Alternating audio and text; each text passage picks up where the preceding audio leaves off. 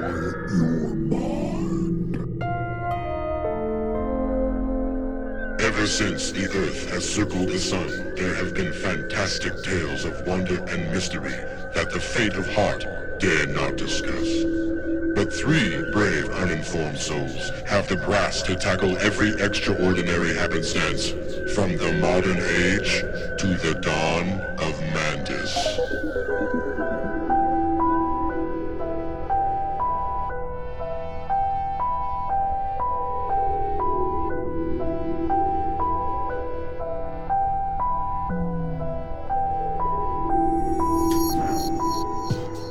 Welcome to Dawn of Mantis. Hey, everyone, tell your friends, tell your families about Dawn of Mantis. Because guess what? We're on the way up, fellas. And we just want everyone to be on board with us and know, like, I was with these guys way back when they only got 1,000 plays a month or whatever. So I just wanted to say that, like, we're doing good things here. People are taking notice, and we're glad everyone's here listening. And I'm glad you guys are with me, co-hosting this bad boy. As are we. Ivan, Joe, and Sam, how's everyone doing tonight? Doing good. Doing wonderful. So, Joe, anything tonight pre-case? Any shenanigans or anything like rants, raves, general grievances? I really have nothing. I really have nothing. Sam, you got anything? No, we went to a really good comedy show. Oh, yeah, Saturday we night. should talk about that. We should talk about that. Joe, it was your chair. Maybe you should talk about it. And we all experienced it. We got to see Kevin Farley That was amazing. at the Grove the other night, the Grove Comedy Club, and it was awesome.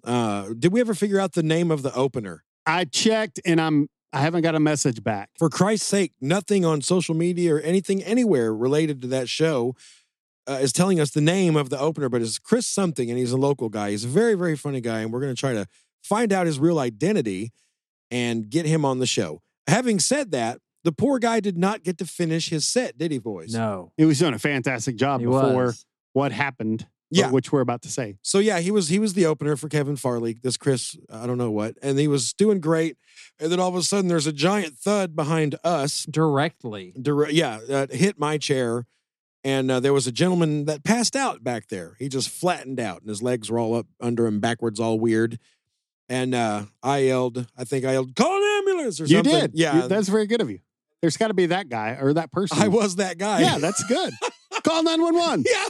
And then someone else said, is there a nurse in the house? And then there were 2 or 3 that ran over, and it was a bunch. I mean, they fanned the guy with menus, and it probably took a good 5 minutes, didn't it? At least. It felt like 50. It And I remember looking up at the comedian, and the poor guy was just like dejected and kind of put his microphone back in the stand. Because it's a pretty cool deal to be opener for Kevin Farley at the Grove. Oh, yeah. Yeah. And then here this thing happens and screws him out of his last 3 or 4 minutes. Yeah. So I felt really bad for the I opener. did I felt bad too. for the guy that passed out too. The obvious joke is the guy could be like, how'd you do? He'd be like, I killed. You know? Literally. I killed one guy. Actually, he walked away. He was fine. Different reports. One report was that, he took some edibles and he couldn't handle them. Another one was like, he worked out in the heat all day and only drank energy drinks. Yeah. Yeah. Which is not good. And he was dehydrated. Yeah, dehydrated. I don't know. I mean, whatever. He's okay now. He's I guess. okay, yeah. He didn't even get arrested. They said the cops came and he didn't even get arrested. No, why would he get arrested? Yeah. But anyway, yeah, it was all good. All's well that ends well. Yeah. I was proud of myself because they were on the phone to 911 and they were like, age, and they were looking around. I was like, between 40 and 50. And the wife was like, 46. I was like, nailed it. Nailed it. Nailed it. Yep. I got it. If you want to know someone's age, come on to me. I can guess your weight and your age. I don't know. It was totally bizarre, but the shows were amazing. Yes, they were. Kevin Farley came back out and just didn't miss a leg, made some jokes about it, which were hilarious, and then went on to kill himself. Yes. Well, he didn't kill himself. I know, but to kill, in the words of the comedian lingo, he killed. He was a killer. But he didn't kill anyone. He just made us leave with their heads hurting because we laughed so hard. Yeah, I told him that. I was like, shook his hand, and I was like, thank you, sir. I told him the same thing. That's funny. Borderline migraine now because of you. And yeah, then we got to talk to him for a minute and hung out and took pictures and then left. It was great. It was a great night. Great night, fellas. I'm glad you guys made it. It was amazing. Podcast bonding. Yeah, that's right. Yeah. Pod bonding.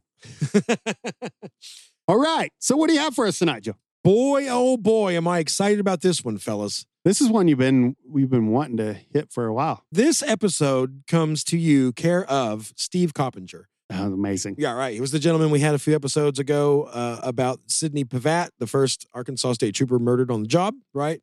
He just sent me, it was just 2 or 3 days after that, I got an email from Mr. Coppinger, and he said, hey, I sent you a little bit of research and stuff. I've just been poking around about this Phantom Marine case. I said, I figured whatever I have, I'd give to you, and you can do something with it. And a little bit of poking around was like over 200 pages of just pure gold. Yeah, I'm talking old medical reports, correspondence back and forth, and then even stuff from the FBI and the local police departments, old newspaper articles, death certificates, everything you could possibly imagine. Wow, he totally set us up on this one. He just handed it to me on a silver platter. All I had to do was arrange it and write it out, man. That's amazing. Thanks, sir. That's awesome. Yes. So, yes, thank you, Steve Coppinger. This is all because of you. Yeah, really. It's amazing. It would have taken me I don't know how long to gather. Maybe I never would have gathered some of that stuff. Some of it's like pretty obscure. It's pretty awesome. All right, so shall we? We shall. It was a frigid Saturday in January of 1946 in the small town of Newport, Arkansas. Several of the townsfolk were warming up and sipping coffee in a small cafe when the door opened, chiming the little silver bell, and letting in a sudden blast of cold air. The patrons were all greeted with a pitiful sight. A man, looking about 30 years old, but a hard-lived 30, hobbled into the cafe on a set of crutches. His hands were drawn up and awkward, and he was wearing a brown sweater over a khaki shirt, along with some striped pants and Army-issued shoes. This is starting off like Casper ate a walnut. Very much so. He came from nowhere. Yeah, you paint a picture in my mind, friend. I picture it as black and white, like at the beginning of an old Twilight episode. Oh yeah, Twilight Zone episode. Sorry, Yeah. You got to be careful. I know, right? Twilight. Was he all shimmery? He was. and- The sun was hitting him, so he was sparkling. I can only play Jesus. baseball in the rain. When it thunders, what a f***ing stupid bullshit ride. It's so stupid. Okay, we got to. But yes, like an old Twilight Zone episode. There you go. He limped over to the cafe's owner, a guy named Hayden Britton, who had been sitting behind the cash register reading a paper. The haggard-looking fellow then extended his hand and said, "Hello, Britt. Shake hands with a dead man."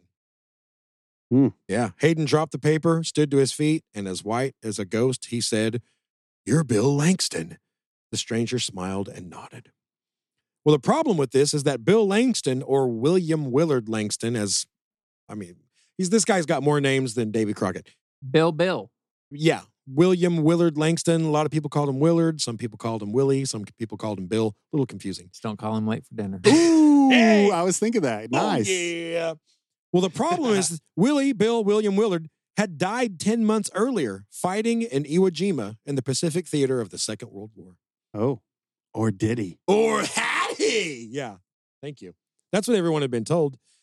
But now here he was. Here's this man claiming to be the slain soldier, sitting on a stool and sipping a coffee.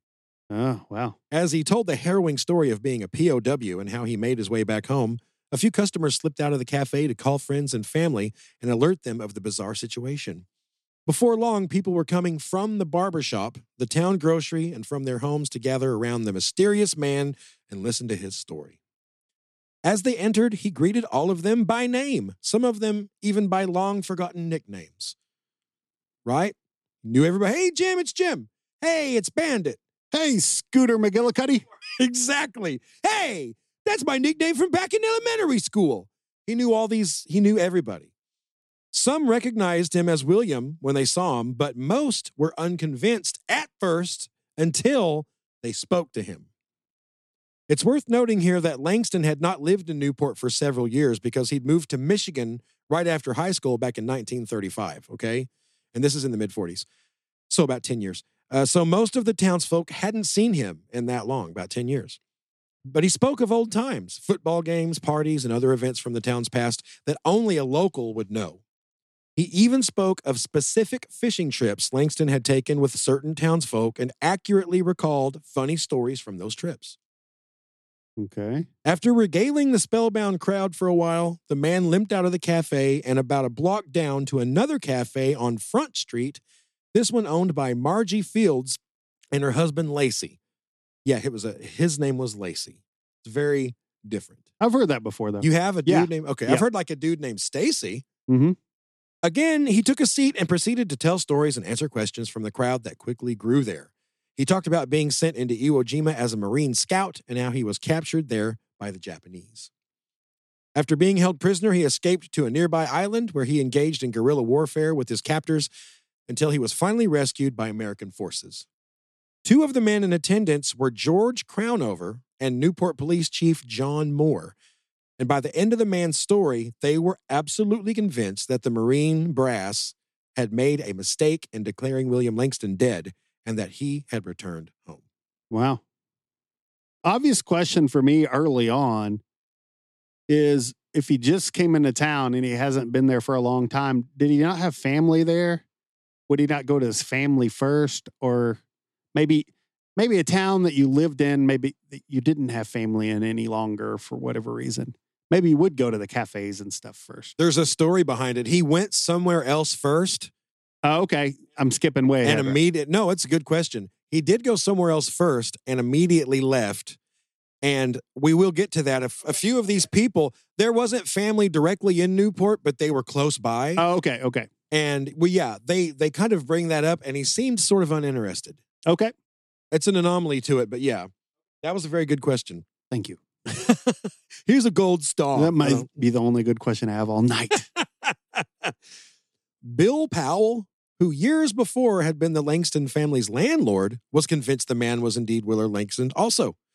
Lacey Fields, like I said, he was not quite so sure at first, so he decided to test this mystery man. He asked him, "If you're Langston, when was the last time I came over to your house?" The stranger answered straight away, "You came out to visit back when I was living with my mother. It was about 15 years ago. You had Dove Duncan and Faye Jordan along with you. Oh, and also Dutch Vaughn." Well, Bill Powell just shit his britches because that was 100% correct. After this, the man brought up an incident that happened in a pool hall the Fields used to own years before. That was correct, too. You couldn't have looked all this up on the socials. Not back then. This is in the mid-40s, baby. Lacey Fields went white. Every word of the stranger's response was 100% accurate. That is when Lacey Fields was sold as well. Willard Langston had not died in Iwo Jima. By God, he was sitting right here in the Fields Cafe in Newport, Arkansas. Wow. The only other place my mind would go would be like that this was some guy in his platoon and he told all these stories to, but why would you tell all these stories to somebody? And that detailed. And then how would that guy know who each person was? So, there's no way that would be accurate. No. Because I thought about that too. It could be a combination of that plus if somebody said, "Yeah, I remember 15 years ago, you and you and you came to my house." I mean, that's kind of a long time ago. I mean, he might just be dazzled by the response and be like, it's not within the realm of impossibility that we all came out to your house, you know? Yeah. So then he's just kind of like saying, "Oh, that's impressive that he would name drop." Right. I don't know. So you're saying just because he knew so many of the names. Yeah. But God, it still could be what Sam said. But remember, old Faye was with you. Yeah. So, well, yeah, I've done stuff with Faye before. You know? I've done a lot of stuff with Faye. Hey, let me tell you. I knew when you were going to go there whenever I said that. But you know what I mean? Like what Sam said, this guy that he's getting all this info and stuff would just have to talk more than Bubba from Forrest Gump. Kidding. You know, it's just like, right. Tell me your entire life and everyone you knew. Not just about shrimp. Yeah. Exactly. Yeah. It's very unlikely too. And then again, naming off the people as they came in. Right, Yeah, that's exactly. yeah. How in God's name? You wouldn't have a picture of everyone You wouldn't. with them, you You know. wouldn't.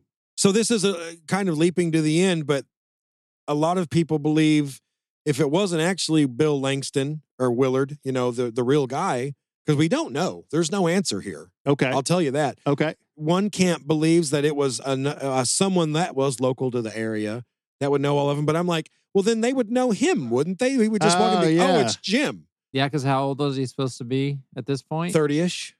Something like that. I don't know. Maybe mid-20s, something like that. Young. Yeah. But still old enough that they would have recognized him from before. Right. And I know, here's a good example. When we played a show not too long ago, and there was a guy down there. I had not seen him since like 4 or 5 years before I left my previous job. So, because me and him talked about it, 19 or 20 years. His name's JD. I instantly recognized him. You know, I did. Like he came up and he was having something to do with this festival thing we were playing at. And immediately I was like, JD, holy shit. And he was like, Joey, he recognized me too.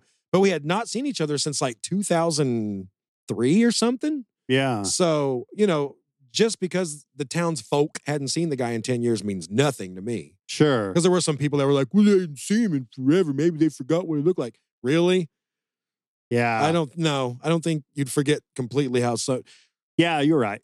Yeah. Like imagine just then you would never know anyone you graduated with after you left for 10 years. It's like, oh, I don't know who you are on site. Exactly. You got to give me some proof. It's like it's been 15 years ago. What do you expect me to? I don't have a photographic memory. You look exactly the same, except for you have a little bit of a gut and gray hair and a bald spot. But you look about the same. Yeah, I get what you're saying. Yeah, I'm with you, man. Continue. This is good so far. Well, the mystery man spent the rest of the day milling about the town. He visited the barber shop and a few stores before returning home with George Crownover for dinner. During that dinner, the man shocked everyone by announcing that he had first traveled to St. Joseph, Michigan, to see his wife, Linda. Okay. Bill Langston was married when he left to go fight, and he had a son. But this man said, when I got back up there to see Linda, I discovered she had already remarried. Oh, man. Like a castaway. We brought that up a few episodes ago. Mm-hmm. Old castaway scene. Yep. Wonder if it was raining. And then he drove away in a Jeep Cherokee. That's right. I don't know. That's crazy. That's sad. You got to think about that. Sad. Oh, I can't even imagine, dude. Yeah. Oh, I mean, if that's really true, Yeah. I tried to imagine because it was less than a year. Okay. Not to say anything bad about Linda, but it was less than a year. And, everybody has their own time, I guess, after. That's true. I don't know. Some people never marry again. Some people marry pretty quickly. Some people you don't know if she went to the diner and she was like with her friends and she was like, I'm not talking to anyone. And then she just hit it off with the right person. And all of a sudden, all that loss that she had in her was instantly filled with joy again that she hadn't had in years or a year. Yeah. And hit it off. Come on. A year, 2 years, 6 months. I mean, I'm not going to try to throw her under the bus, so to speak, And some people are built for marriage. Like they like being married. Mm-hmm. They like waking up next to someone every day and coming home to someone and, having conversations over spaghetti every night. And yeah. They like that. I'm like that. I like my wife. Yeah, exactly. I mean, that sounds ridiculous to say it like that, but I mean, yeah, I love what we have. Yeah. I wouldn't trade it for anything. And so when I was doing this research, I thought about that. I was like, my God, what if I disappeared or something? And after however many months, they're like, yeah, he's probably dead. We're going to do a death certificate and declare him dead. And then what if I came back and it was like the Tom Hanks, the castaway moment. Yeah. Like I see my house. God, there's my house. There's my dog in the front yard. There's a little light in the window. I see her silhouette. I think she's in there, and run up and bust open the door. I'm home, baby. And then some guy's like, who the hell are you? Get off my carpet. I'd be like, you know what? I'm taking this damn dog. You can have her. Stormy's coming with me. You got my wife. I'm taking my dog. And then your dog runs to the guy and like, yeah. You're like, oh, you bitch. I can forgive her, but not you. You're a man's best friend. I'd be like Caesar, into Stormy. No. You go to the cat. What about you? And it's like, meow. Like walks away too. Yeah. It's like, oh no. Yeah. My kids are like, our new dad's way cooler than you. He plays catch with us. I'm like, I don't like sports. I loved you though. God damn it. But no, that'd be awful. Just, oh. Yeah, man. Dude, some other dude with his arm around your wife. And he's like, well, I don't know. Yeah. So this is supposedly what this guy experienced. Yeah. Dramatic. Crazy. What's crazy is something else this guy knew that he shouldn't have known. No one else in Newport or that community knew that Linda had remarried. Okay. Even her parents. She did it kind of under the radar, maybe because it was so soon. Oh, yeah. She kind of felt a little guilty or a lot guilty. Yeah. Okay. So her and her husband had been like in a secret ceremony. And so it was bizarre that he knew this. My guess is it wasn't a good look, right? If your husband dies as a war hero, killed in action, and then you remarry in like 10 months, maybe that's not a good look. So maybe that's why she was secretive about it. Sure. This is even what's weird. The stranger then produced a photograph of Linda and said the man she married was a fellow Marine named Joe Osenak, I think, which also turned out to be accurate. So he knew the guy's name. And just think, this is in the mid-40s. I think 44 or 45. We're going to get 44. He had a paper, like a photo, an actual paper photo with a glossy front of the wife. And this is in the mid-40s. So like if you had a picture of someone, there wasn't just like, you couldn't go on the internet and print it off. Where did he get that picture? Yeah, where would he have? We all know everyone's family has some old boxes in the attic Sure. with pictures of your great-grandparents and stuff that goes way back. And you know what the pictures look like. And you flip them over and they have a little print on the back, that tells wherever they were developed. It was it was not just a throwaway thing to take photos and stuff. Yeah. Oh, yeah. Yeah, for sure. Yeah. So for him to have an actual photograph of the wife was bizarre. Yeah. If it wasn't him. I mean, maybe it was. Yeah, he said he was devastated by the discovery, obviously. And so he's like, you know what? I'm going back home to Arkansas because he just thought, she's got this guy now. She's already over me. He said, and this is what he actually said to the people, what good am I to them now anyway? I'm crippled and useless. Wow. He explained that his gnarled hands were the result of torture he'd endured in a Japanese prison camp, specifically from being hung from his fingers for days at a time. He also said his limp and crutches were because his left foot had been severed a few inches above the ankle before rolling up his pant leg on the opposite side to show a scar that he said was from a piece of shrapnel. Okay. After eating, Crownover offered him a room for the night, and the man agreed, took the room. So it was another thing. He didn't just fly into town and then out in a couple hours, which you would think if he was a fraud, he would be afraid that, they're going to make a phone call because his parents lived like 20, 30 minutes away. Mm-hmm. And they'll, my parents, someone that really knows me is going to show up and they're going to, but no, he stayed that night and most of the next day. Okay. So meanwhile, word of the dead Marine's supposed return to Newport spread like wildfire. It's incredible how fast news could spread even in the 1940s. Telephone, telegraph, word of mouth. By the next day, the news had made its way to the press. And within a week, the entire country was buzzing about the Phantom Marine. As for the mystery man himself, he left town the next day, January 20th, with only vague clues as to where he was headed. So he told one person he was thinking about going to visit his mother, Naomi, in Jonesboro, about an hour to the northeast. Mm-hmm. So she lived an hour away. So she could have drove in very quickly. I don't know why she didn't. I don't know if she didn't find out in time or what.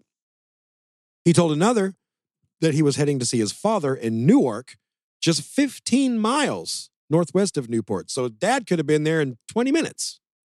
He never showed up in either location, though. Soon after he'd left, friends and family arrived in search of him. So they just barely missed him, from what I read. They spoke to everyone in town and to anyone who'd had direct contact with him. But as far as where he had gone, no one really knew. Now I'm starting to see the mystery, because if he would have went to his parents' house, this wouldn't be an episode right now.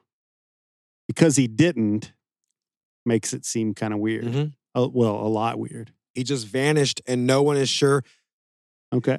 I'll say this. His family, to their dying day, was convinced that it was him.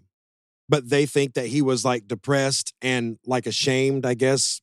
He'd lost his wife to some other dude, and then he was crippled, and I think he was just dejected. He'd just been back from Iwo Jima, so maybe he was suffering from some sort of PTSD. Do they think he went and committed suicide or something? They don't know. Yeah. They think it was him, but they don't know if he did that or if he just... Oh, I thought you were going to say that they thought it wasn't him because they didn't see him, but I could totally see what you're saying. Yeah. Like I could see. They believe it was him.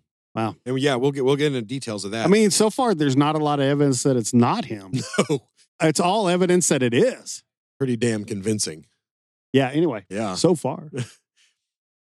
He had told a few people that he had planned on returning to Newport the coming Wednesday, January 23rd. So he told several of the folks there, I will be back. By the time Wednesday arrived, so too had Langston's mom, that was Naomi, his father, and his sister, Florence, all anxious to find out just what was going on. They held a vigil at the Missouri Pacific Railway Station in Newport. Also, there was the missing Marine's uncle, George Langston, as well as George Crownover, the man whose home the stranger had stayed in. His father told the newspapers, quote, "We're going to wait here till whoever it is shows up. We're going to clear this thing up." But nobody ever showed. Wow. The following day, Thursday the 24th, Langston's mother, Naomi, received a letter at her home in Jonesboro. It read, quote, "I'm going to a hospital in Oklahoma somewhere. We will be home as soon as I can get my discharge. Don't worry, I'm okay and feeling fine." The letter had been sent the day before and was postmarked from Conway, Arkansas. Naomi stated the handwriting did resemble her son's, but she couldn't be 100% sure. However, both she and Willard's father did state that they believed the man was their son and he was alive. So let's take a moment here and talk a little bit about the early life of William Willard Langston and his journey to an enlistment in the armed forces. Okay. Because he enlisted a little bit late. Langston was born in Sulphur Rock, Arkansas on May 26, 1917. His parents were William Clay Langston and Naomi Davis Hendricks, and had two daughters, also named Elsie and Florence, followed by Willard, who we're talking about, and then lastly, a boy named Marion, who was born 10 years after Willard.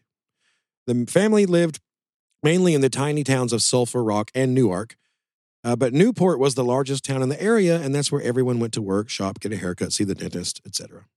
We know that, like same around here. Sure. In late 1933, when Willard was 16, his parents divorced, which was pretty rare back in that time, especially in rural Arkansas. Just 2 years later, basically the minute he turned 18, Willard left the natural state and headed over 600 miles north to the town of, I think it's Berrien Center, Michigan. If I mispronounced that, anybody up there, I apologize. Which sits near the southeast shore of Lake Michigan. Okay. He went up there because his sister Elsie had previously moved there, so he pretty much followed her, hoping he could find work as a farmhand, which he did. Okay. Willard not only found work in Michigan, he also found love. He'd barely arrived in Berrien Center when he met a beautiful young lady named Linda Schmeckel. Schmeckel. Looks like Schmeichel. Schmeichel? Either one works for All right. me. The couple got married on February 29th, 1936, and moved 20 miles northwest to a modest home on 1020 Market Street in the city of St. Joseph on Lake Michigan's shoreline. Okay. There, Willard found work at Benton Harbor Malleable Industries, where he worked as a machinist. Not quite 6 months later, the couple gave birth to their first and only child, a little boy named Dwayne Willard Langston, on August 15th, 1936. He's living the American dream. Driving a Rambler, back and forth to work, got a baby boy carrying on the family name. Want to drop some seed, give me some grandbabies. White picket fence, a dog named Spot.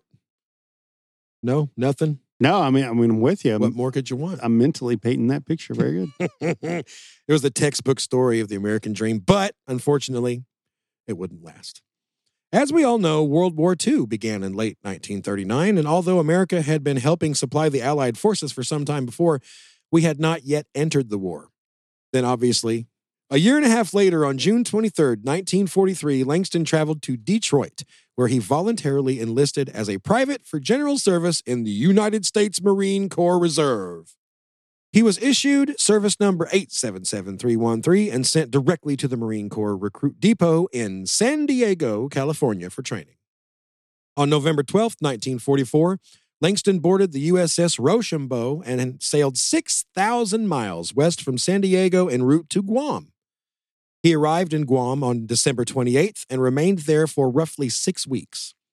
Then he boarded the USS Alhena on February 15th and traveled another 800 miles north to the Japanese island of Iwo Jima. Oh, man.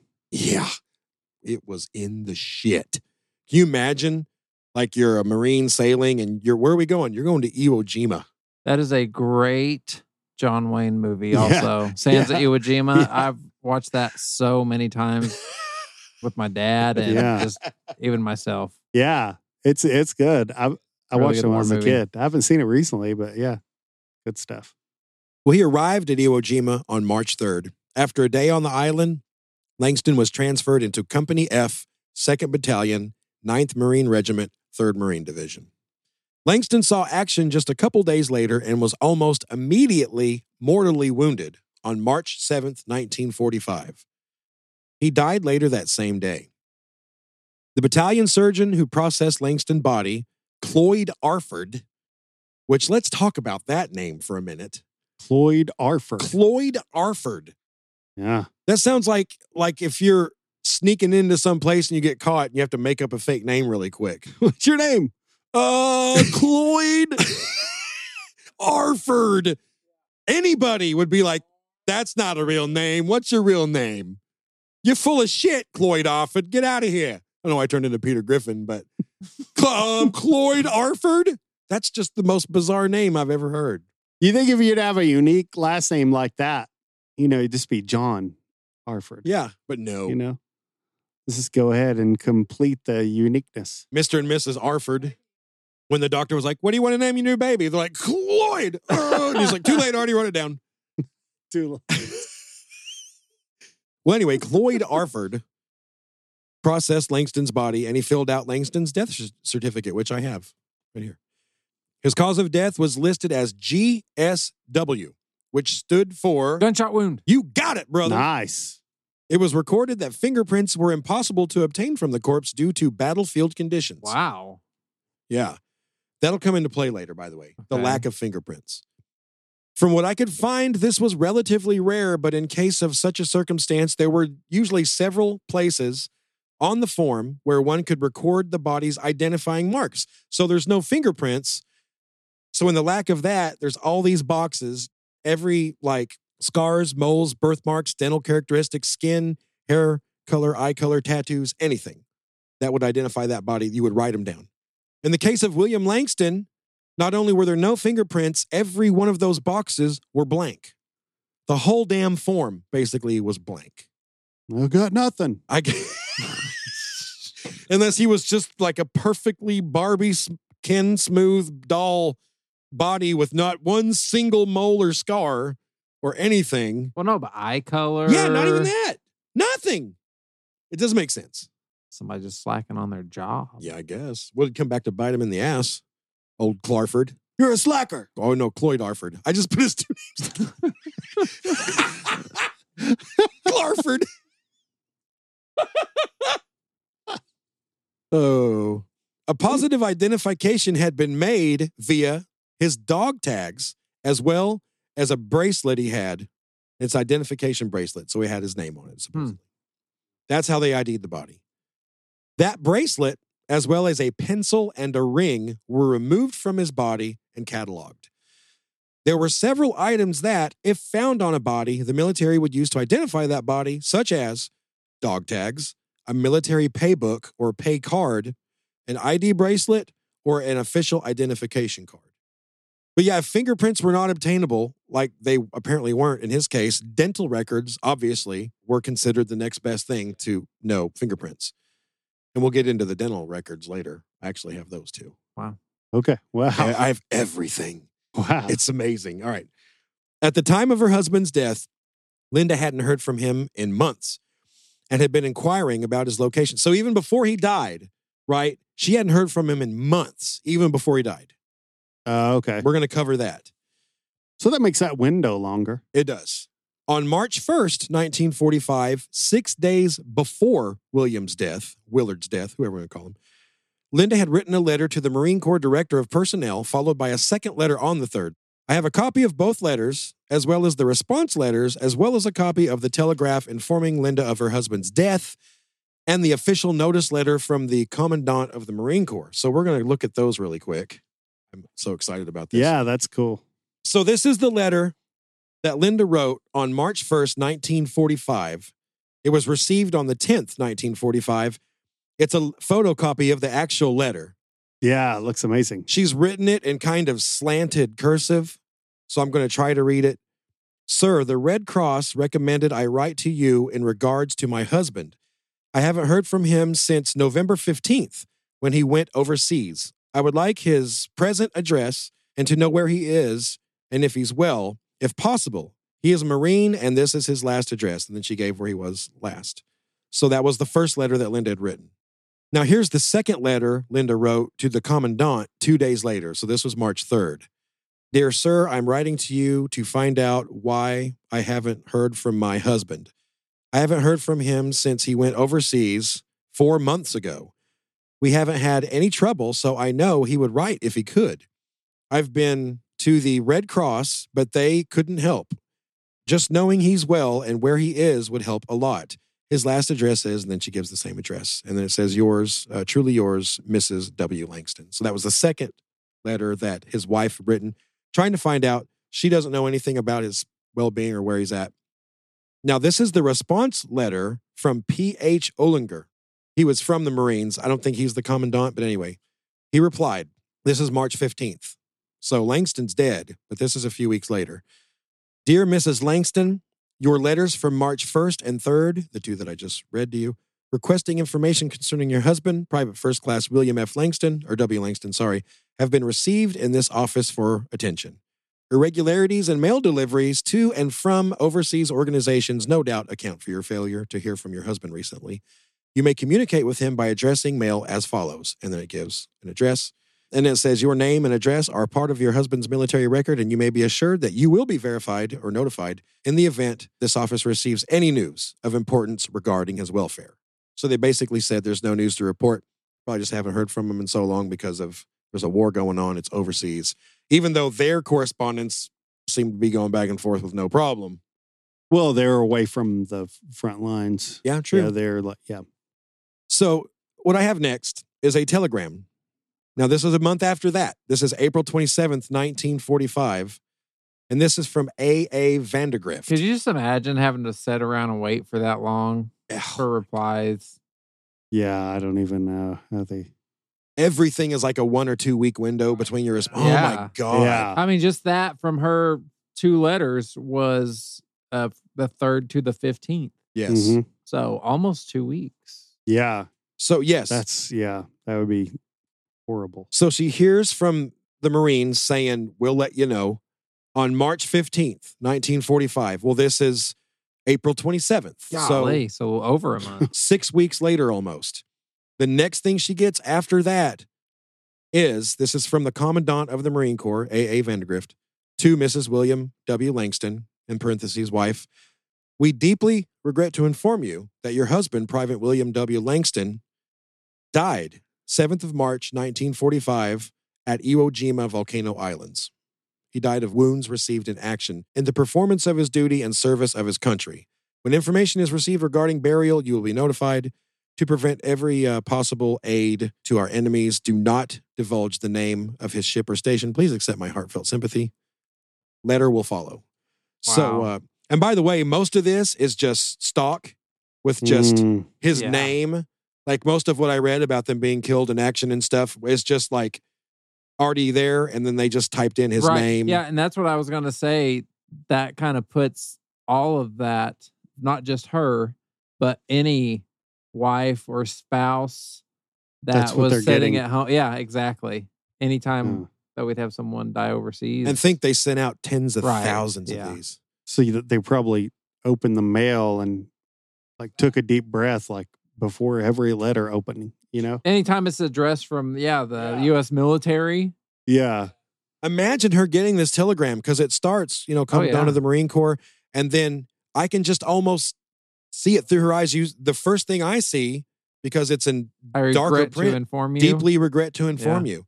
And, Oh, imagine her heart just falling. That's crazy. While you were reading that, I was just thinking of like every letter wife. that went out like that. I was just thinking about her like standing next to the mailbox, like it's like tearing it open right there in the yard or whatever. Mm-hmm. Oh, it's from the military. Yeah. She's so excited. Oh, maybe it's a letter from him. Yeah. Oh my God. It's terrible. Man. So that was April 27th. This is 3 days later. Now, this is the actual letter. This is not just like the copied stock, we did. That was just a telegram. This is the letter, at the end of that telegram, Vandergrift said a letter will follow.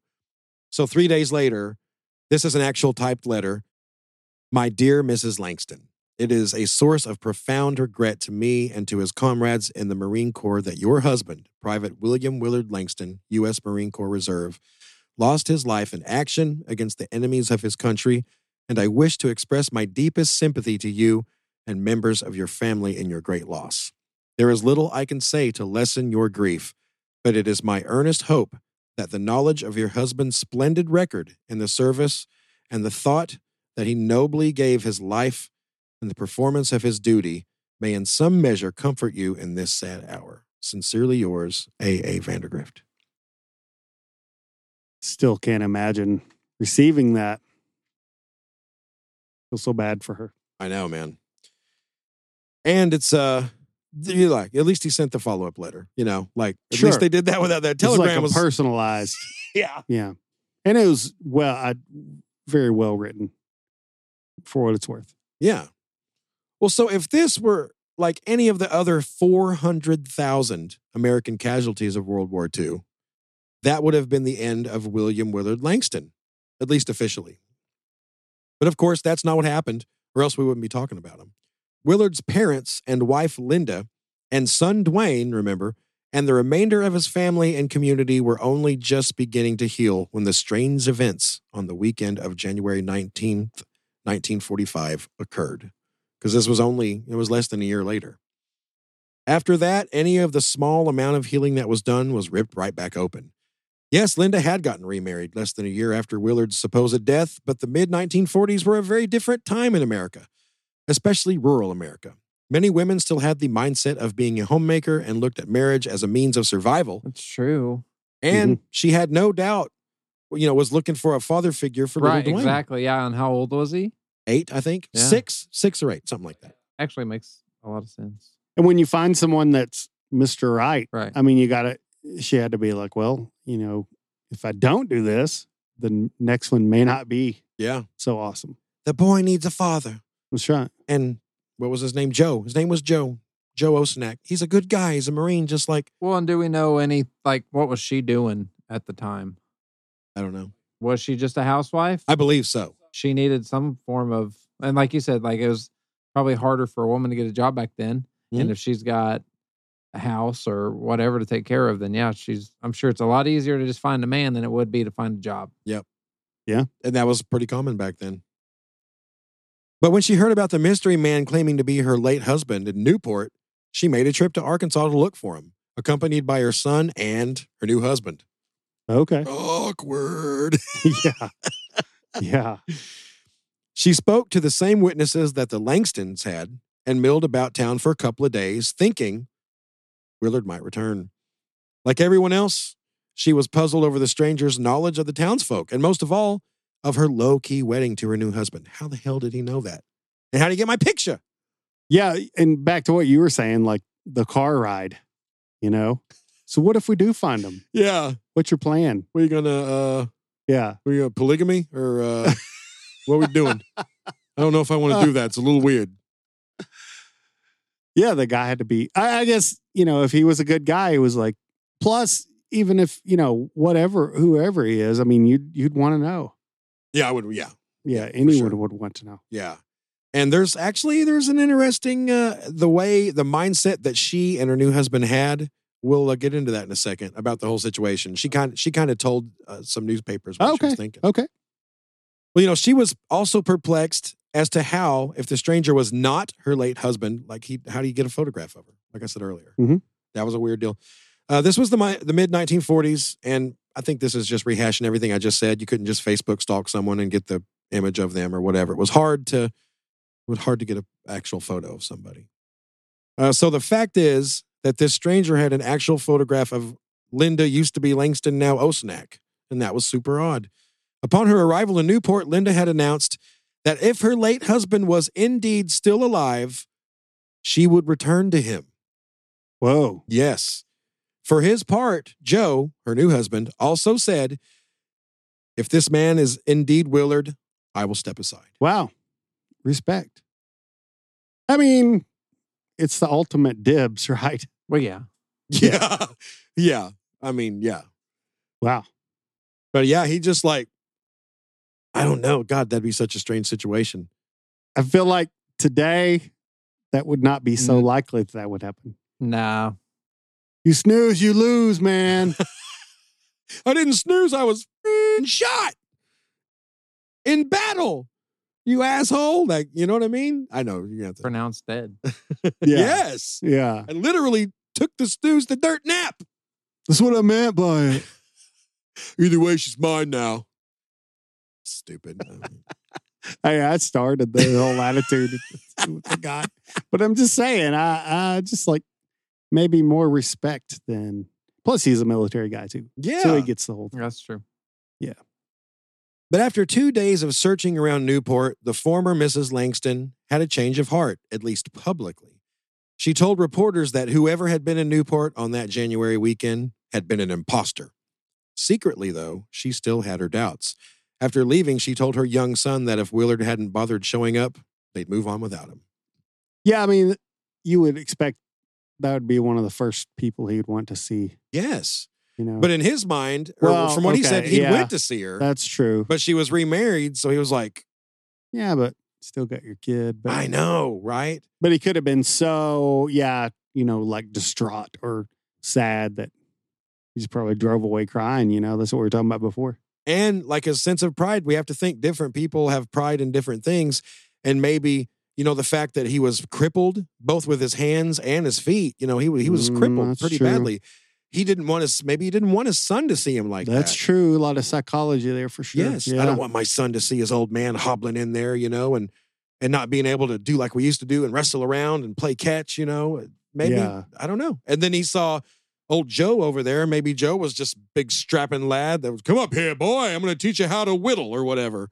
Yeah. What if it was a scene like from a movie? He was going to go knock on the door and he could see in the backyard and they were, playing cowboys and Indians or something. Yeah. Dude, it could have. Imagine that. I couldn't shoot an arrow with these gangled up hands. And then he just drove off in his old Studebaker. That's the way I see it going. But Langston's family and friends weren't the only ones searching for the mystery man. So too was local law enforcement, as well as the Marines, police departments from 4 states, and even the FBI. Wow. Yeah. And I've got a couple of correspondence from them fellers right here. This was a letter written by none other than J. Edgar Hoover. Whoa. Written to the commandant, yes. So here goes. This was February 19th, 1946. I always think of Police Academy when I hear Commandant. Commandant Lassard. This is from Hightower. No. This was a little over a year and a month. Actually, exactly a year and a month later after the mystery man showed up. Dear General Vandergrift, I have been advised by representatives of the Marine Corps of your interest in the case of William Willard Langston. Langston was I don't know how J. Edgar Hoover sounded. That's what I was about to say. Is he doing his J. Edgar Hoover voice? Yeah, I don't know either. Langston was reported to have been killed in action in the Battle of Iwo Jima, March 7th, 1945, while serving as a member of the Marine Corps. Sounds like a news reporter. Read all about it. He was formerly from Newark, Arkansas. On the weekend of January 19th and 20th, there appeared in Newport, Arkansas, an individual who reported himself to be William Willard Langston that had been reported killed. Persons in Newport with whom this individual talked have stated that this individual was acquainted with several things which would indicate that he might in fact be William Langston. William Langston's mother received a letter posted from Conway, Arkansas, dated January 23rd, 1946, signed by William Langston and stating his mother that everything was all right and that he was doing good and going to a hospital, and further that he would soon be discharged. A comparison of the handwriting of this letter with the previous known handwriting of William Langston reflected that they were not written by the same individual. This cannot be taken as conclusive, however, since it is not known whether the alleged impostor actually wrote the letter received by William Langston's mother. Investigations by this bureau is continuing. In view of the fact that in the event the individual in question is an impostor, there is a violation of the impersonation statute. I shall be happy to furnish you with additional details in this matter as soon as they are received. Sincerely yours, J. Edgar Hoover. Wow. That went way up. The following then, let's get our timeline right. That was February 19th, 1946. This is April 18th, so almost exactly 2 months later, right? And this was a report by Norman Casey. So what Hoover was talking about, he sent one of his agents down, and this was Norman Casey, And he perused the town a little bit, and he wrote up this statement of the case, and then he took off. So here it is. This is how it's synopsis of facts is what it's called. Subject represented himself to be William Willard Langston, formerly of Newark, Arkansas, and Berrien Center, Michigan, killed in the Battle of Iwo Jima, March 7, 1945, while fighting as a member of the USMC. Appearing at Newport, Arkansas over the weekend of January 19th and 20, 1946. The next sentence here will give you a little flavor of how the FBI was looking at this. Subject described military experiences which Langston never endured, but was able to converse freely and convincingly with individuals acquainted with Langston family. No member of Langston family contacted by subject. Most individuals contacted by subject were poorly educated and were in a beer hall at the time. Subject obtained lodging and small sums of money from individuals at Newport and apparently believed subject was Langston. Marion Davis Langston, brother of William Willard Langston, had physical descriptions resembling subject, but he was eliminated by Seattle office. FBI laboratory advises handwriting on letter written January 23rd, 1946 to mother of William Langston. They say that was not identical to that of Marion. So what they're doing here is there was and there is a camp, and we'll talk about it a little bit more in a minute, that thought it could have been Marion impersonating his older brother. Remember, there were 10 years difference. Yeah. Marion's 10 years younger. The FBI is talking about that. That's something that came on their radar, but they eliminated him. Okay. Eliminated on why? Do you know? Yeah, I think we're going to get into it. Okay. I think I'm going to elaborate a little bit into that FBI report because I know it brought up a couple of things. I'm like, what? We'll clear it up. The part of Casey's report that mentions that the imposter made claims of events not experienced by Langston, that's actually true. So it turns out that there were a few things that this person said that could not have been true. The stranger had told several people that he had been a Japanese prisoner of war for 13 months before escaping and being rescued. This does not jive with the service record of Willard Langston, who didn't even arrive on Iwo Jima until a few days before his death in March of 1945. That means that less than 11 months had passed since Langston even arrived in combat conditions, not 13 months. Well, okay. I will say this. Okay. If you're a prisoner of war, maybe they don't give you a calendar. Very good. That's an argument to this. Okay. Sorry. No, don't be sorry. You're nailing it. That's one of the arguments to this. But going back 13 months puts Langston in San Diego about to leave for Guam, if that was correct. But like you said. Felt longer. Yeah. Because I wasn't allowed to do anything. It's being hung by my fingers. Yeah, that's true. That would make it feel like an extra 2 months. I think I was in there 12 years. You were in there 33 minutes. Yeah. Well, this remains the one glaring inaccuracy the stranger had. However, those who believe the man was indeed Langston explain this away by claiming he'd lost track of time or had suffered a mental break while in captivity that caused him to lose his sense of time, like you said. It would be. I mean, I could see that too. Those people sound smart. The body of William Willard Langston had been buried on Iwo Jima at 4 p.m. on the 22nd of March at the 4th Marine Cemetery in grave 1927, row 39, plot 1. For unknown reasons, the internment report lists his date of death as March 15th instead of the 7th. And instead of customarily attaching his dog tags to the grave marker, they were said to have been buried with his body. So a couple weird things there. Okay. No trace of his dog tags were ever produced. By the time of Langston's death, well over 60,000 service members had been buried in 133 Pacific area cemeteries, but these were not considered a permanent resting place. If the family requested, the bodies would eventually be exhumed and transported back to the U.S. to be buried at home. In the case of Willard Langston, since considerable doubt had been rendered as to whether or not he was even deceased, his family and others back in the States were requesting that additional measures be taken to identify the body that was supposedly his. We actually have copies of these letters, thank you, Mr. Coppinger, between the Langstons and the Marine Corps, as well as the dental charts that were ultimately used to re-identify the remains. And those dental charts are quite interesting. I was just stroking my beard. Quite interesting. You have to make that voice when you stroke your beard. It's like a law, I think. All right, so this was in January of 1948. Okay, so we're like 3 years past the event, and this is still going on. So this is a letter to Vandergrift from William Willard Langston's father. Okay. My dear sir, referring to your letter of December 11th, 1947 regarding final disposition of the remains of Private First Class William Langston, there's considerable doubt in my mind as to the real identity of the remains buried in 4th Division Cemetery, Iwo Jima. Grave 19, blah, blah, blah, blah, blah. The records of your department reveal that no fingerprints were ever taken of the remains, which were buried in that grave, and that's true, which you claim to be my son. Before making final decision on the return of this body, I would like to know if you have any means of providing positive identification of this corpse, as it would be another very serious error to ship me the remains of another other than my son. And that's right. Yeah, it would be for sure. There has been a widespread search by the FBI for a man purporting to be my son, who appeared in this vicinity in 1946, and nothing definite was ever cleared up about the man. I am enclosing a clipping from my home paper regarding this strange case, and I would like to hear further from you on the matter. I've also been informed that no dog tag was ever recovered with his body, and that was buried, they say. Other means identification may vary. So that's basically him saying, I'm not sure about this whole thing. Before we ship this body back, let's make sure it's my son. Yeah, let's double check.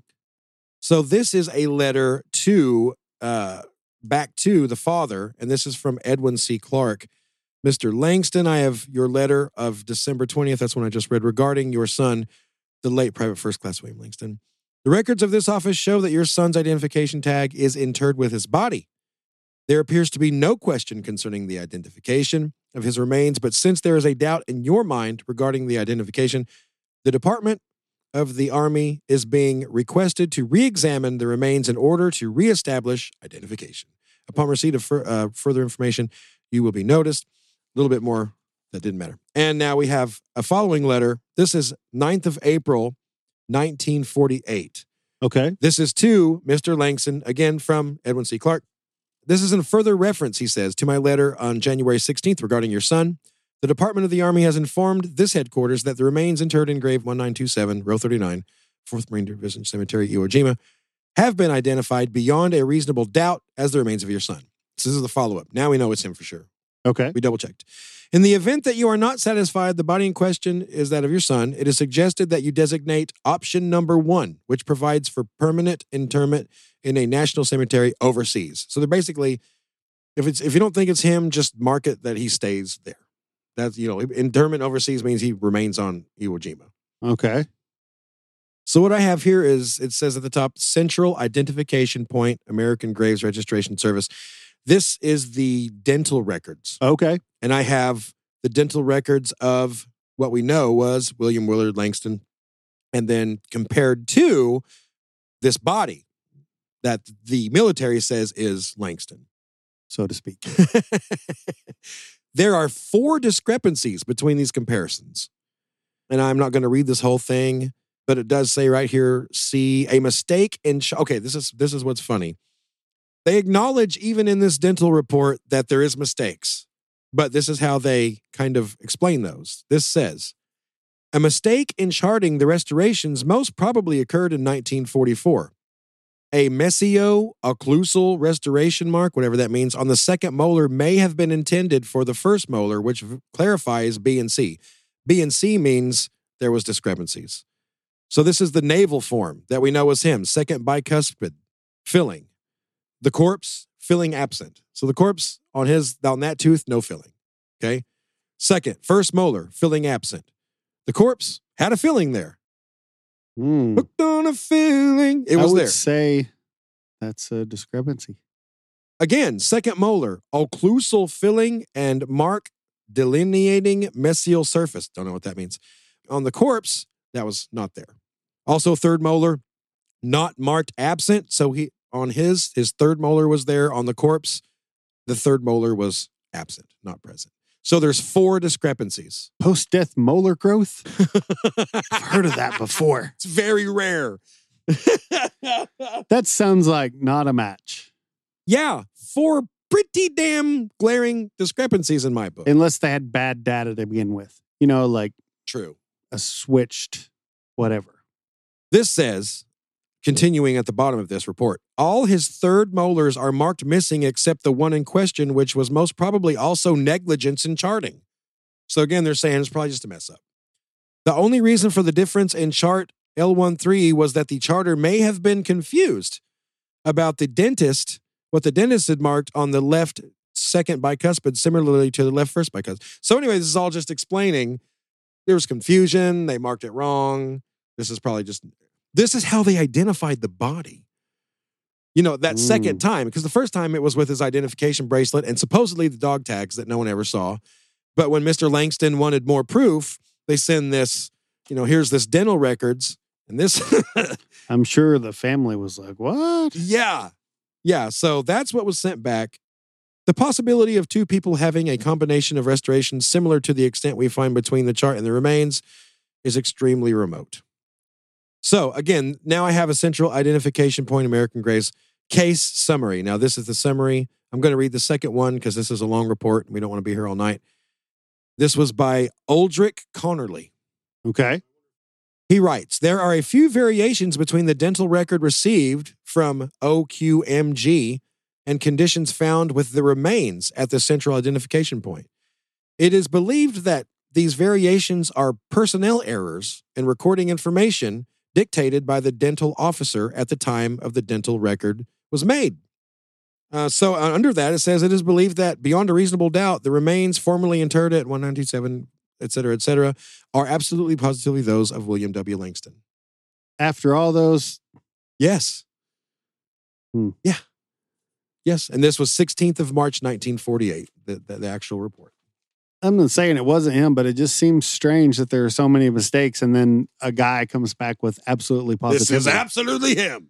Wouldn't, at its core, isn't it, you look at every single tooth and mark what that tooth looks like and if it has a filling or not, or if it has whatever. Mm-hmm. But there were several that... At least 4 that I found. Even like a tooth that wasn't there, but was there with... Yeah. Absolutely positively. I think I added one of those words, but yeah, they were like, this is sure as hell him. After that. Okay. So, back in the States, a wide-ranging search for the mystery man took place, but turned up no results. There were other encounters with the man, though. There was also a report of someone picking up a hitchhiker, matching the mystery man's unique description, because remember, gangled up hands, limping, crutches. I mean, I'm pretty sure it's safe to say that these reports were probably that guy. Yeah. I don't know how many guys out there looked like that in the mid-40s or any time. So, so there was a report of someone picking up a mystery man. There was hitchhiking, and this person said they dropped him off at the gates of Fort Chaffee, Arkansas. Okay. Now, this was just 7 miles from the Oklahoma border and 2 hours from Okmulgee. Oklahoma had 2 VA hospitals at that time, one in Norman and the other in Okmulgee. This would be in line with where the stranger claimed he was headed. But no one fitting his description ever arrived in either VA hospital.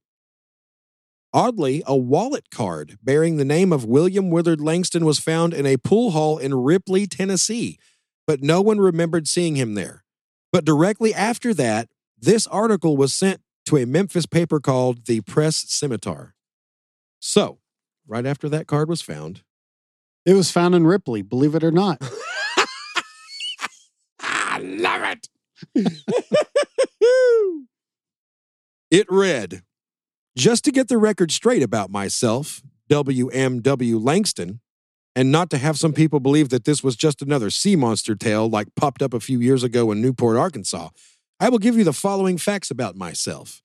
I was at Newport as reported, but I left there and came to Memphis and was at Central Station when police arrested Johnny Brantley, overseas vet, for having a Japanese souvenir knife, which cost him $26 fine. Also, another $26 for being a suspicious person, 52 in all. Just 52 days in the bean house, he wrote. So I thought if that was the way Memphis police welcomed overseas vets, I'd better move on. So I went to Ripley, Tennessee to try and see June Queen, but she had left, so I just left my card and hit the road again. Yours for the truth, William W. Langston, Newport, Arkansas. Wow. That letter went to the Press Scimitar the day after his, a card, and I think it was his wallet card, was found in that pool hall in Ripley. Wow. And Ripley and Memphis are, I believe, like right next to each other. Okay. So that's interesting. Very, very interesting. Yeah. So let's just, this is a little section here where we'll just read a couple of interesting newspaper clippings about this. Okay. That go in line with this. This was January 26th. Arkansas State Police said today that a young man who was identifying himself at Newport last Saturday as Marine Private William Langston, officially reported and killed in Iwo Jima, previously had appeared under a different name at Jonesboro and applied for a job as a cafe dishwasher. So the guy that showed up saying he was him, now they were getting people calling in saying, oh, I saw that guy, but it was before he had ever arrived in Newport. Okay. They had sightings of him in other places even before he got to Newport. A waitress told police that a youth described as the one claiming to be Langston had come into the cafe where she had worked last Friday. She said he applied for a dishwashing job and that she had given him food. Police said the youth had given a name other than Langston and said he was from East St. Louis, Illinois, and was a nephew of a farmer near Jonesboro. Now, here's the description. They reported that the waitress had told them that the youth was disfigured and had poor use of his hands, which conforms to the description of the man claiming to be back from the dead, in quotes. She said he told her he had been wounded while serving in the Marines. Police in 4 states today were on the lookout for the Arkansas Ghost Marine, as indications mounted that his return from the dead was a hoax. No trace has been found of the man calling himself William Langston, since the Marine's mother received a letter from Conway, Arkansas, Thursday saying he was on his way to a hospital in Oklahoma. And this is another one that brings up a hitchhiker sighting. George A. Etheridge. This was January 23rd, 1946, not too long ago. George A. Etheridge, Conway livestock dealer, who reported yesterday that a man answering the veteran's description, that's how they wrote it, aided him in moving a calf from the Brown and Lewis auction sales barn to Etheridge barn Tuesday night. He said the man told him his name was Langston and that he was going to a veterans hospital in Muskogee, Oklahoma. Mr. Etheridge said that the man had a crippled hand and had lost one leg. Police are considering the possibility that the man representing himself as Langston may be a shell-shocked veteran who was, and this is printed from a very old paper, so forgive me, who was a close friend of the Marine veteran and who might be laboring under a delusion. The mysterious stranger arrived at Newport Saturday wearing civilian clothing over a Marine Corps uniform. He said he had been captured in Iwo Jima, tortured by the Japanese, and discharged from the Marines only a few days earlier. Wonder why he thought the close friend thing. Right. There had to be a reason he said that. Didn't one of you earlier say, like... Sam did. Yeah, like maybe it was a buddy. They were in a foxhole together, but he was only on Iwo Jima for a few days. Or maybe it was someone he served with, or, before, because he was out for months before. Yeah. I don't know, guys. What The do you only think? thing that's plausible is that if it's a hoax, he knew him very well, and he just went in with the utmost confidence and blew him away. Like the thing said, they were simple-minded people. I don't know. Maybe they just forgave inaccuracies because, your brain registers the hits and not the misses. Yeah. Like, that's crazy. He knew that. What about the thing he said about whatever? Or like you said, they're simple-minded, also in a bar. And Sure, he's like, oh, yeah. yeah, you're married. No, I'm married. Oh, yeah, that's what I said. You're married. Yeah. Just redirect exactly. to that, it could And be then they something don't- like that. They don't think about it Right. later. But he also went to a cafe and a barber shop. Right. Yeah, that's true too. But there were things that were wrong. The 13-month thing. There was not enough time to do a lot for that much.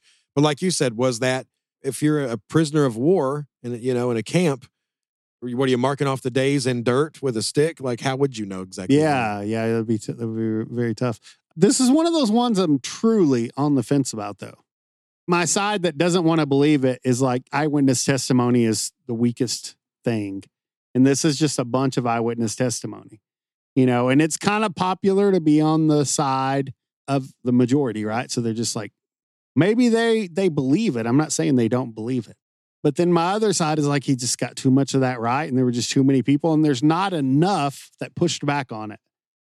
I mean, we don't hear a lot of people that think he was full of it, Right. including his family, you know? Right. Of course, they'd want to believe. I don't know. See, I'm See, back that's and the forth thing. on it. That's Yeah. the thing. Of course, they want to believe that. Yeah, there's a so I chance. would too, right? I mean, anyone would. What if this well, you already said it, but this is two good examples. You know, you guys said, what if he was just really charismatic, an imposter that just blew in there? And there are people that are good at that. It's like those I can talk to dead people, like Teresa Caputo Mhm. and John Edwards. Remember that? Yeah. Like they would do these cold calls on people in the audience, and or before that, be like, someone died, and his name started with a D. Oh, my granddaddy's name was Dwayne. Holy shit. Okay, I feel that he was old. Was he old? Yes, he was. Holy shit, he was old. You're channeling granddaddy. You know, was this guy just a version of that? I feel that he worked in the steel. Totally. Farm. He was a farmer. That's why I said farmer. He was a farmer. I don't know. Worked with his hands. He worked with his hands. That.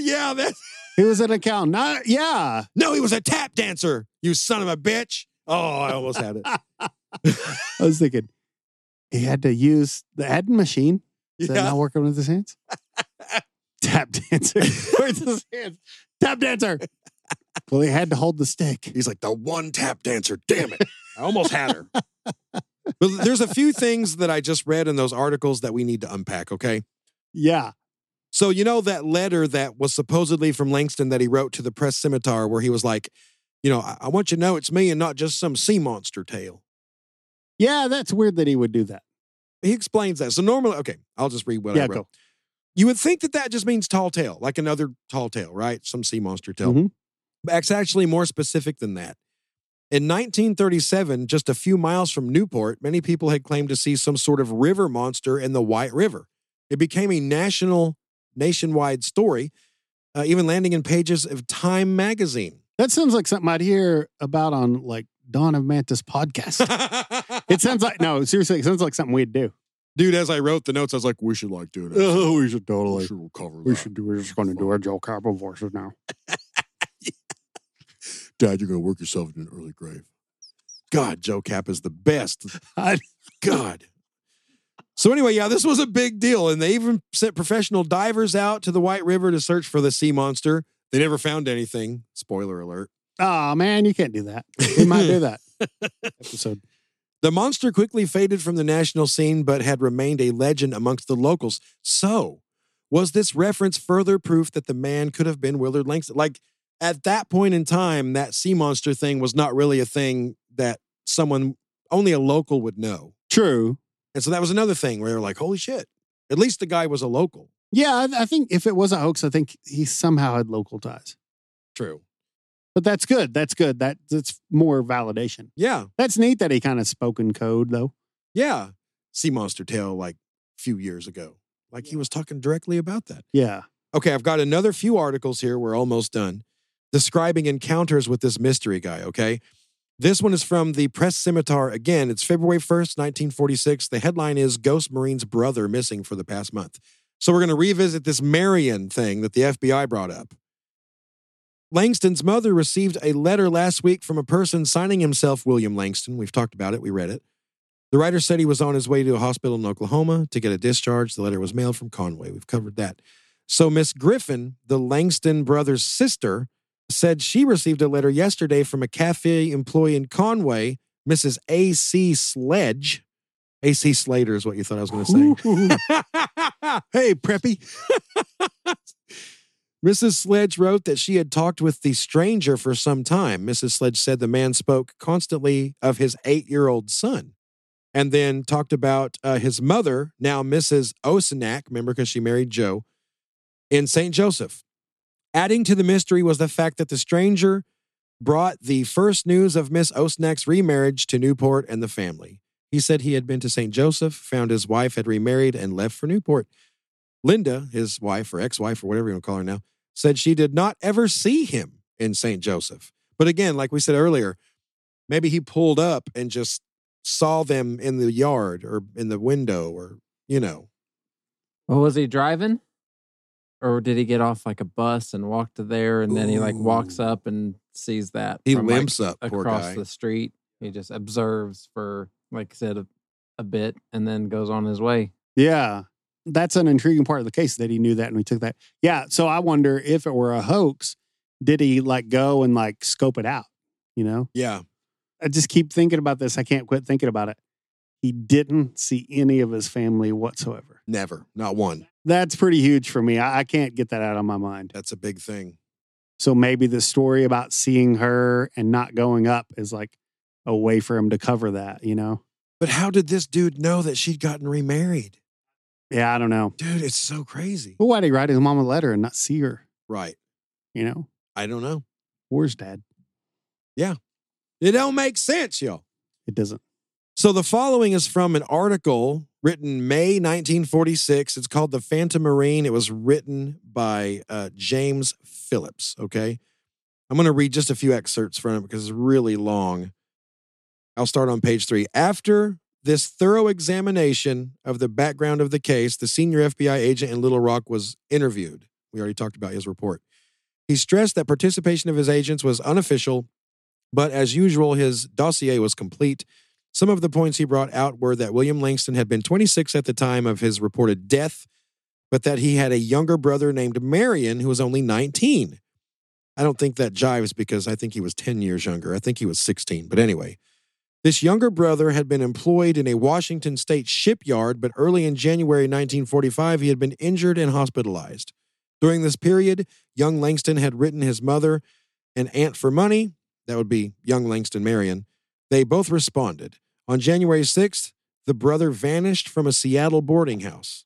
So just like a week or two before this other guy shows up, actually 1 day short of 2 weeks, Marion had vanished from the Seattle boarding house. It's like what Clark Kent always is missing whenever Superman comes out. Exactly. I kind of get what you're See? I smell what you're stepping in. I'm not trying to be the Rock, though.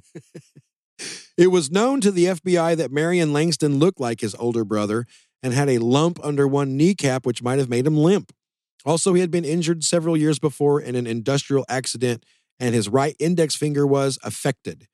This threw a bright light on Crownover's observations that the stranger had a bad index finger.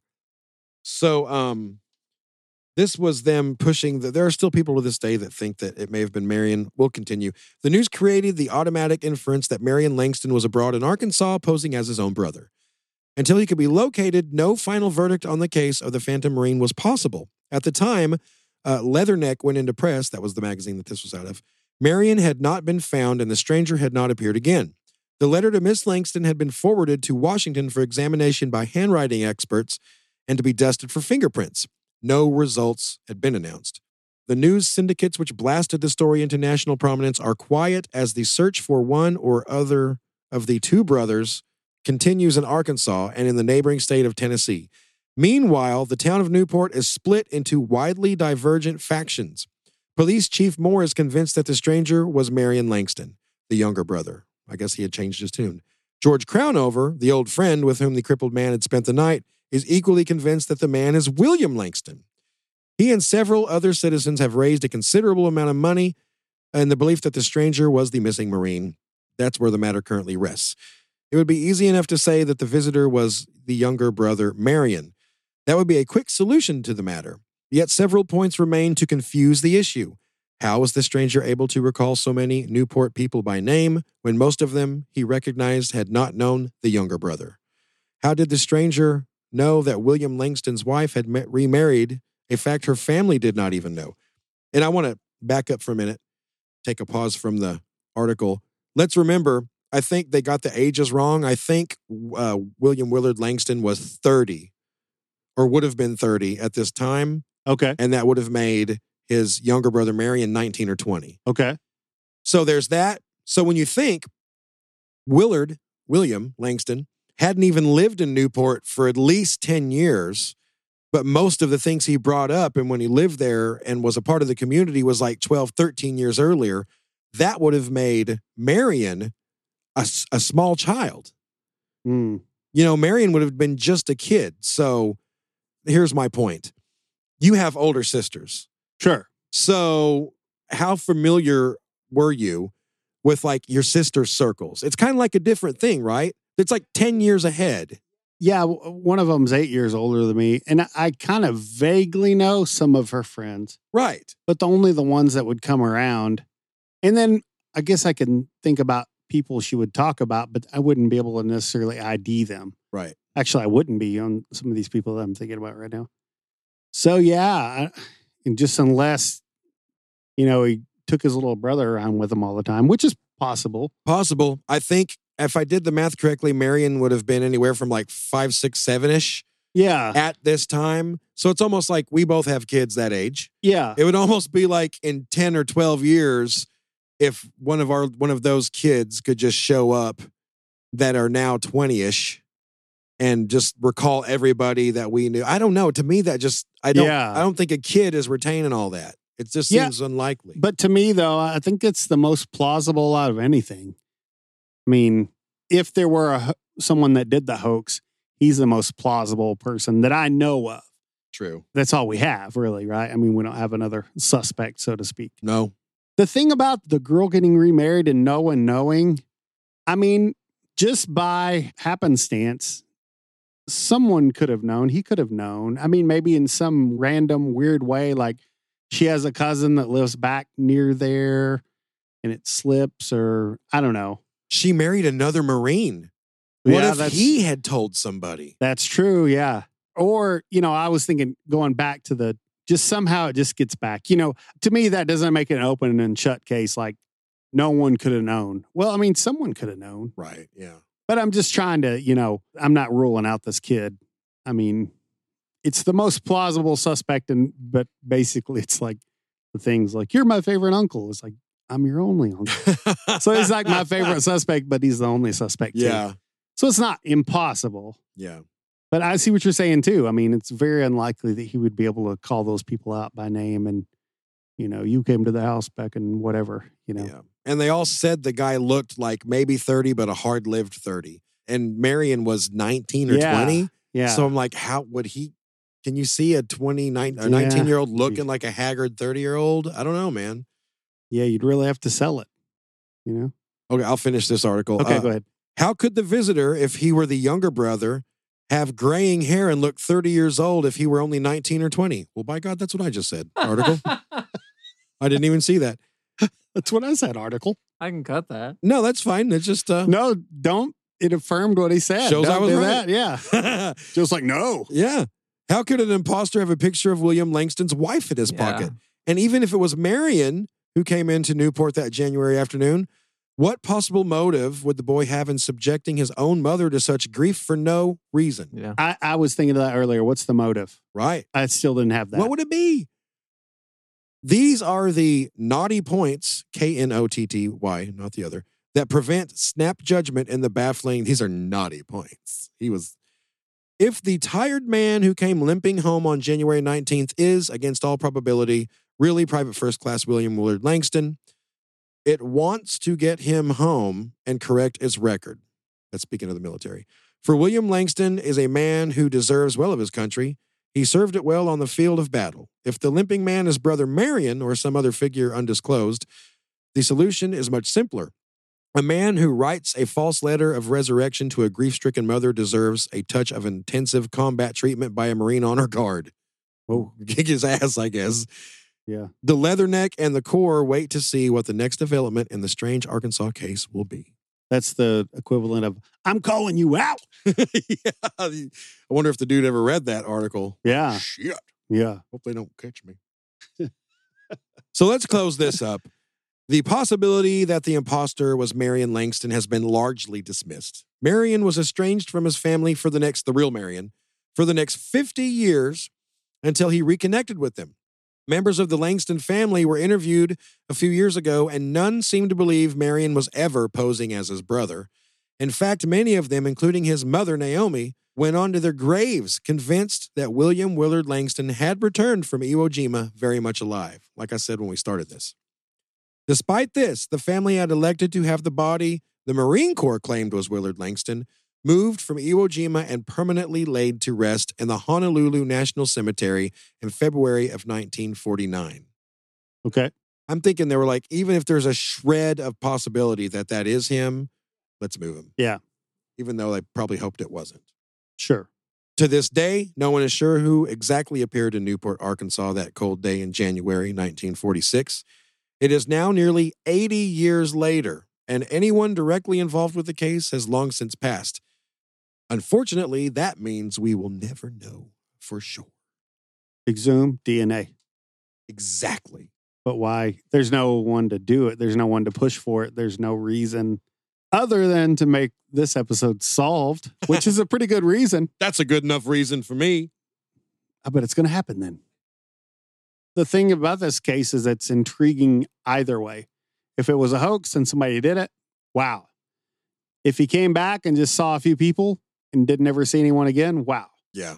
I mean, the whole thing's a wow Yeah. factor. But like, what's the motive behind any of it? Yeah. Yeah, I know. I don't get it. Yeah, that's Very there's no confusing. motive. There's no reasonable motive. So if that was Langston, why would there not be some record of him being liberated by American forces from this POW camp and saved? How did he get back to the Yeah. United States? Well, I didn't even think about it. How did he Yeah. get back? And why would there not be any record? Did he like secretly stow away in the belly of a ship? Or like, I don't Yeah, see why would that. he have to? So here's what I think after doing all this research. I don't think it was him. I can't answer for how he pulled off all that unless, like we said, it was some sort of John Edwards thing where he just kind of pulled stuff out of people, almost That's like a true. coerced confession from a cop. They give you the answer and then you kind of throw it back at Yeah. him. I think it wasn't him, and it was just somebody that was maybe clearly mentally ill or something posing as him. He would have had to I don't know how have they had knew him. some knowledge, though. Yeah, I know. Now, I don't know how he could have gotten that, but Yeah, you're right. maybe he was a friend of his over there. You know? Because God, even saying that, like, I don't think it was him. And then I remember, well, he knew all those people by name. And, the answer to that, someone might say is, well, okay, well, he was a local too. Well, then they would know him. Didn't some of them think they recognized him? Several thought they recognized him as Langston on site. Yeah, there were at least a few that were like, oh my God, Bill Langston's back. Maybe he had a partner that went in like a little bit before and scoped it all out. And Yeah, but for what reason, yeah, though? I don't know. I don't know. You know what? I just busted this case wide open. Yeah, it looked like it. Gopher hole. Back in those days, everybody kept a journal. What if Langston really did die and some other Marine found his journal and Dude. Langston had written all this stuff in it, everything. The motive could be as simple as a lonely guy wanting not to be lonely for a night. Yeah. It's the same thing about the guy that pretended to be Bob Seger. Oh, yeah, at the casino. Yeah. Yeah, that guy. Of course he didn't. They said, "Are you Bob Seger?" He's like, "Well, oh, yeah." Yeah, it was very weird. So, I mean, it could have just been he had the journal. That's brilliant. Well, it just hit me. It would So be he the had simplest. the journal and he went back and he thought he would try to use it a little bit. He knew he was breaking the law, so he couldn't do too much. So maybe there was a motive that never was uncovered Right. because he didn't go deep enough into the plan. Maybe he's like, he figured he'd bail on it. Yeah. Yeah, because he left the next day. You know, if you cased a bank and never robbed it, there's no crime, no motive. No one ever knows. Yeah. So maybe he was trying to figure out what he could get away with. Yeah, maybe so. I don't know how he knew about Linda getting remarried. I don't know. There's no thing that answers everything. There's no one. Okay, I'll add to your theory, Okay. which your theory is good, but I'm going to ruin it. He gets the journal, goes back to the States. He's going to go back and pretend that he's the guy and impress the girl. And it's like, oh no, she's already remarried. That has happened before. So he never, that imposter documentary on Netflix a few years ago. Oh, there's several cases. Yeah. Okay, so Of course, I don't think he could have fooled her, but maybe. I don't know. Maybe. It's happened before. It's worked before. It really has. I was in that POW camp and they tortured me and it made me look totally different. Yeah. They did plastic surgery on me and they made me taller. So then he goes back to the town to see what he can shake from the trees. But more importantly, he doesn't go to mom's house. He doesn't go to dad's house. Exactly. He goes to the thing that he's been in 10 years. 10 years? It was 10 years, yeah. Since they'd seen him in Newport, yeah. And some more than that, yeah. Man, that's pretty good, Joe. That's pretty good. I'm going to tell you, good job. Ignore my part. That's pretty good stuff, man. Well, thanks to Mr. Coppinger. He gave me all the He gave me all the ingredients. I just mixed it up into a big, delicious, mysterious cake. Let's see if he wants to come back and recap this one. Okay. Yeah. Sounds good. Well, guys, that's all I have on the Phantom Marine. Yeah, That's amazing. cool. Hey, good. Yeah, thanks to him and good job, Joe. Amazing. 417-4-MANTIS. 417-4-MANTIS. Call us and let us know what y'all think out there. That's our voicemail line. You can call. We won't answer. It's just going to go straight to voicemail. You can also text that line as well. Send a funny meme to it if you want. We won't be offended. There's also something I've been wanting to mention, and it's the very last thing in the episode, so no one's listening by now. But I put it at the end of the description of every episode. I just want to remind everybody, if you're not like a fan of the, hey, what's going on, and the banter beforehand, which there was none in this one really, there's a little bit. At the end of every description, you just read on there and it says, subject matter begins at, and then y'all, I'm giving you the option to just skip over our opening banter and jump right to the meat and potatoes. Yeah, because I hate, hey, how you doing? I hate when people say that. God damn it. This again? But anyway, some people I hate hate greetings. Some people absolutely despise any banter whatsoever, and that's fine. That's I won't cool. buy a greeting card. Never. Forget me. That's okay. Now, as far as the banter in the middle, you're just going to have to skip 10 a few times or whatever you got. Actually, I noticed Spotify is skip 15. Oh, cool. All It's right. not skip 10. Is it skip 10 on the Apple? I don't know. I just listen on Spotify. Okay. So, yeah. Anyways, Spotify, iTunes, wherever you get your podcasts. We haven't said that in a while. We haven't said it in a while. If you're listening, you know, though, but maybe you want to listen somewhere else. We also said from the lovely Redbeard Sound Studios. That's right. It is lovely in here. There are pops everywhere, and I'm taking one home with me. Well, thank you all so much for listening to us once again, and we will see you all next week. Let me tell you about some fellas I know, named Ivan, Sam, and Joe. They got themselves a little podcast, you know. And they talk about everything under the sun that they find interesting, spooky, or fun. And they sure ain't trying to impress no one. The remedy to too much time on your hands is take a little listen to the dawn of Mantis.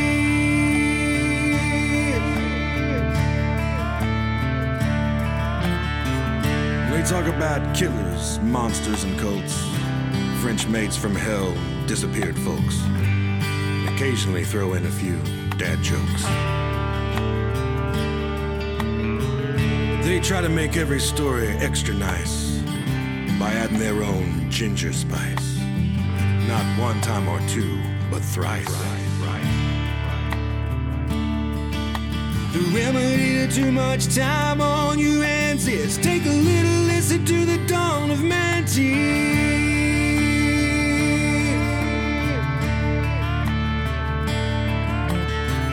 Now I'm sure these fellas will be around for quite a spell, 'cause there sure ain't no shortage of stories to tell, 'cause this old world's as weird as hell. But hell, even if nobody listened, you know they'd maintain a fine disposition, 'cause shooting the breeze is kind of their mission. The remedy to too much time on your hands is take a little listen to the dawn of Mantis.